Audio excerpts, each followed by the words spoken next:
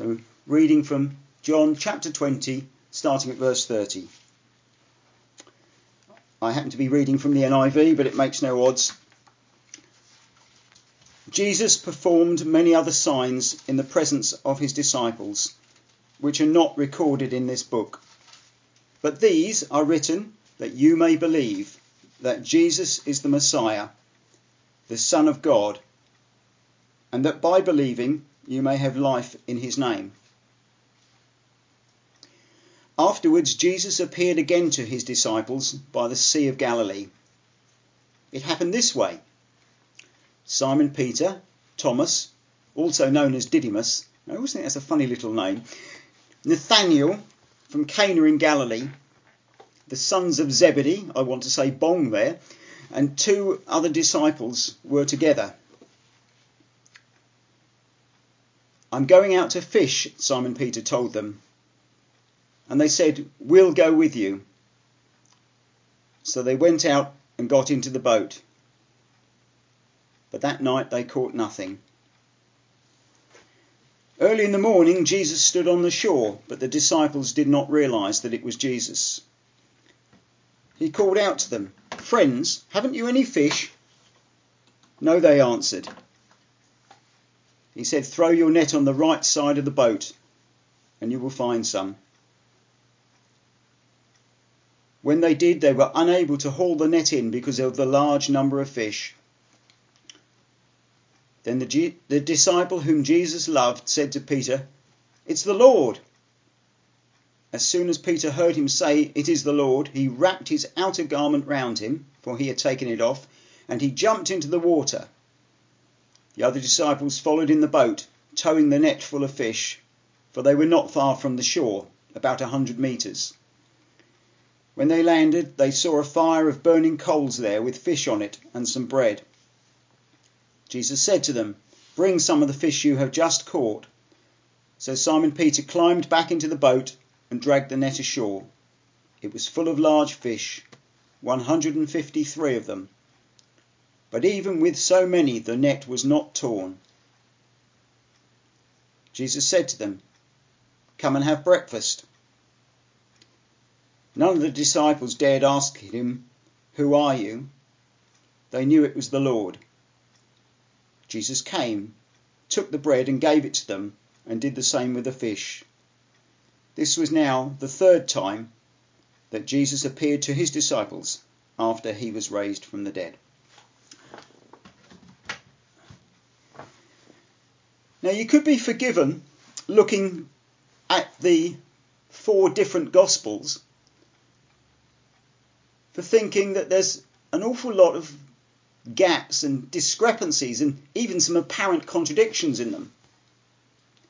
And this is particularly so when we look at the post-resurrection narratives, those times when Jesus appeared to his disciples. In Matthew's Gospel and in the original text of Mark, Jesus seems to just appear to the women who went to the tomb and instructs them to tell the disciples to go to the mountain in Galilee.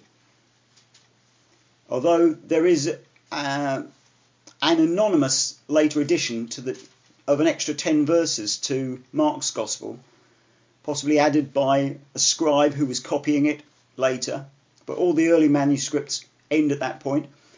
But this edition does go on to expand somewhat, makes a passing reference to Jesus encountering Cleopas and his companion on the Emmaus Road, which is recounted for us only otherwise in Luke's Gospel. And in that little addition to Mark, it also makes a brief reference to Jesus appearing to the rest of the disciples in the upper room, something that is recorded for us by both Luke and John, but not by Matthew. Luke's Gospel makes no mention of anybody going to Galilee. And only John tells us about Peter and John going to see the empty tomb, or about Thomas's doubts. And this fishing trip that we've just read about is not mentioned in any of the other Gospels, nor the subsequent conversation between Jesus and Peter where Jesus asks Peter if he loves him. And you might wonder why there are these conspicuous inconsistencies in what we claim to be the inerrant word of God, the Bible. But actually the answer is quite simple. Each of the gospel writers has a different perspective on the story. Each of them is looking at it from their own point of view, but also for a different audience. If I hold this up to the screen, I've just pulled this out of my wallet, and this is an off-the-cuff thing. I could ask you what you see, and probably you'd all say a £20 note, and I would agree with you. But if I asked you what else you would say, you could say, I see Queen Elizabeth. But I would say, I see Adam Smith. But we're both looking at the same £20 note. And it's the same with the gospel stories. Each of them is looking at it from a different point of view and writing for a different audience. Mark, for instance, the first gospel to be written, he was writing for Gentiles, a predominantly Greek and Macedonian audience who hadn't been there in Galilee when Jesus walked the earth. They'd come to faith through the teaching of Paul and other missionaries, and they needed the backstory. They needed to know what led up to this death of Jesus that led to their salvation. So Mark was writing for them because they would have been unfamiliar with the events of Jesus' life. Matthew, on the other hand, was writing for a Jewish audience who were around. They'd heard the stories. Some of them had witnessed Jesus. They'd heard him preaching. But they also had got their Old Testament heritage, and they wanted to know how Jesus fulfilled those messianic prophecies in the ancient writings. And so Matthew was writing for their benefit. So he makes more references and quotes more Old Testament scripture.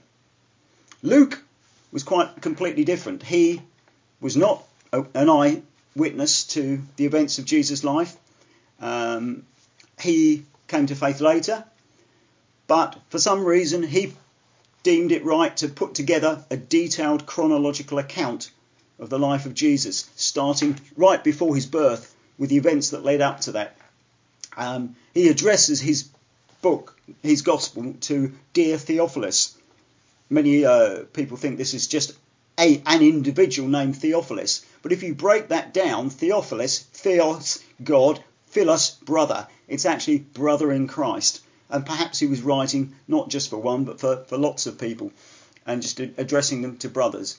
But he was writing to a wider audience. And Luke, having not been there, goes back to the original sources and has clearly spoken to people. You know, how else would he know some of the details that he recounts? People must have told him their bit of the story, and he's pieced it together. But he's only pieced together what he's got from the people he's spoken to, not the others that he hasn't spoken to. And then we have John, and John's gospel is quite different. It's not arranged in chronological order like Luke's. It's not a synopsis of the life of Jesus, as the other gospels are referred to. It is almost a theological treatise. It's the sort of thing one of my sons might have had to write at Bible school. John is setting out to prove, by example, that Jesus is the Messiah. And we read those last few verses of John 20, verse 30, where he says, these things are written so that, there's lots of other things I could have told you. I'm paraphrasing now, but I've told you this so that you might believe that Jesus is the Christ and in him find life. So he's writing for a different purpose. Anyway, that's just to explain why, because otherwise if you look at the Gospels, particularly this after the resurrection, you think they're not telling the same story. They haven't got their act together. But actually, I think that's a better proof of the truth of it. Because if this was made up, they'd have all got the same story, wouldn't they? But in fact, they're just telling what they saw. Anyway, there we go. That's by way of an explanation. Anyway, Matthew doesn't have Jesus appearing in Galilee. in Jerusalem, but tells about them going to Galilee. But it's clear from Luke's Gospel, you can see now, I've lost my place in my notes, we can see from Luke and John that the disciples didn't go straight to Galilee to meet Jesus on the mountain, as Matthew recounts, but they stayed in Jerusalem for at least 8 days, because Jesus appeared to them on that evening of the resurrection, and then 8 days later appeared again in the upper room. And it's only after that they must have made that long journey north. That's nearly 100 miles, probably to Capernaum on the shore of Lake Galilee. And that's where we come to John chapter 21 with the disciples. They're no longer in lockdown in Jerusalem, back in Galilee, and apparently kicking their heels, wondering what to do with themselves. And they decide to go fishing. They hadn't seen Jesus in a while. He told them, come and see me. He'd seen them once in that upper room, seen them in the upper room a week later. They'd gone to Galilee, as he'd said. No sign of him. What do we do? Oh, let's go fishing. Wait and see what happens. And then Jesus turns up. They decided to go back to their old way of life, their old normal. Then Jesus appears and he repeats the first miracle when Peter was called, a miraculous catch of fish. And through that, Jesus makes it plain that now there is no returning to the old version of normal life for his disciples. And I find myself wondering, as we wait and long for the lifting of our lockdown, whether we too are being called by Jesus to a new version of normal life. In some respects, perhaps similar to the old one, but in some ways radically different. It will be a new normal for us, just as it was a new normal for those first disciples. From everything I hear, it seems like this coronavirus is likely to be with us for quite a bit longer. That it's not going away anytime soon, and it may come back again and again, perhaps every winter. And it seems that at least until a viable and stable vaccine can be created, we will have to live our lives quite differently to the way we've lived in the past, perhaps with some ongoing restrictions on travel and limitations on public gatherings for some time to come. It may yet be several months before the church can resume gathering together in one room, particularly as the community centre is, like effectively a pub or a club or a bar, and they may be amongst the last to get restrictions lifted. So we may not be able to carry on as we have done in the past for a while yet. And even when we are able to do that, it may never be quite the same again. We may have to all sit 2 metres apart for a while.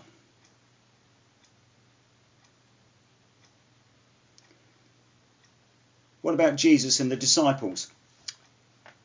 Well, John's Gospel concludes with a freshly cooked breakfast of fish on the shores of Lake Galilee. Jesus then goes on to have that conversation with Peter, reinstating him as the leader of the group. But then it ends. There's nothing more in John's Gospel. But Luke picks up the story again in the first chapter of the book of Acts. And there we find all of them, all of the disciples, back living in Jerusalem. We're not told from the narrative whether Jesus appears and disappears as he had previously, or whether he stayed there continuously with them. But one day, Jesus leads them out to the Mount of Olives, which is a walk of about 1/2 to 3/4 of a mile outside the city wall. That's where he gives the disciples the Great Commission recorded for us in the last few verses of Matthew's Gospel, to go into all the world, to preach the gospel to baptize, to teach the new disciples, to obey everything that he's taught them.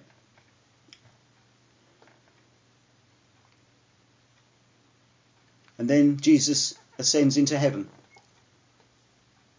And then it seems that the disciples go back into Jerusalem, back to the upper room, and back into lockdown. In that room where 6 weeks earlier they'd eaten the Passover meal with Jesus that we've celebrated this morning in communion. All of this is a long way of me getting to the key verse for our text. Because Acts chapter 1 verse 14 tells us that during that period of 9 days between the final ascension of Jesus into heaven and the day of Pentecost, the disciples all joined constantly together in prayer in that upper room, along with several others, including a number of women and the brothers of Jesus. Quite a large group. It must have been a big room because we're told there was a group of about 120 believers in all. All joined together constantly in prayer. Praying together, waiting together, as Jesus had instructed them, for a further 10 days until the coming of the promised Holy Spirit at Pentecost. And on that day they burst out of that room, never again to return to the old normal. But as they got used to that new normal, they saw thousands of men, women and children being swept into the kingdom of God in a single day. And many more, perhaps a group of 20,000 in Jerusalem alone, joining them in subsequent weeks and months. Well, right now, we can't go on any long journeys, whether together or alone. Neither can we go out fishing in a boat if the mood takes us. For the time being, we can't gather together in one room, whether the doors are locked or not. And for us, Pentecost is not 10 days away, it's 4 weeks away still, falling as it does on the 31st of May.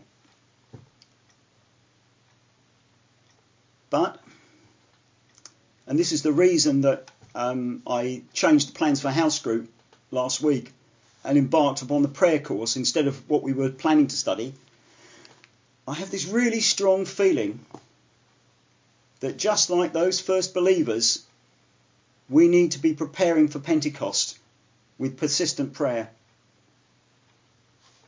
We need to focus on what God is saying, drawing close to him and praying for that outpouring of his Holy Spirit, not just on us, the church, here in Brightlingsea and around the world, but also on the whole world. As I mentioned earlier, at the beginning of this service, there are more people going to church via the internet now than were going to church physically before this all started. People are looking for God. People are looking for answers. People are searching the internet, wanting to find out how to pray, to find out about God. I think it's very significant, and I'm really pleased that Stephanie felt led to jump into this Alpha Online course. And it's like we're running 2 courses at once. How crazy is that? But we've had people interested in taking part in it, people who've got no connection with the church. We've never had that before, because people are looking. And that's why we need to be praying. Because those people are not so different to those crowds from all over the known world who were gathered in Jerusalem for the Feast of Pentecost. I nearly said the Feast of Pentecost. Got my teeth reading wrong. Because Pentecost for the Jews still is, the feast of the first ingathering, the beginning of the wheat harvest. And I think that's very significant. The Holy Spirit came, and that's when there was the first ingathering of new believers. Jesus said, unless a grain of wheat falls to the ground and dies, it remains just a grain of wheat. But if it falls to the ground and dies, then it produces a harvest of many grains. Jesus fell to the ground. He died. He was buried. He rose again. This Holy Spirit came. And now we see that there was this great outpouring of the Holy Spirit and this huge ingathering of new believers. Will we see that this Pentecost in Brightlingsea, in Britain, around the world? God can act without us praying. God can do whatever he wants. But it was one of the great preachers, and I at the top of my head I can't remember who it was, and I haven't got this written down. I think it might have been Charles Spurgeon, says God never does anything redemptively except through prayer. So we need to be praying. The other significance of the Feast of Pentecost was and still is for the Jews, as well as the ingathering, it was also the commemoration of the giving of the law to Moses on Mount Sinai, the day when the Israelites became a holy nation dedicated to God. So I believe today we need to be praying for a new ingathering, a new harvest of people dedicated to God in this nation and around the world. We need to get ready for a fresh Pentecost in a few weeks' time, because we cannot simply go back to the old version of normal. Instead, when eventually our lockdown restrictions are lifted, we need to get ready to reach out and embrace the opportunities and the possibilities of a totally new sort of normal. Let's get praying. Thanks be to God.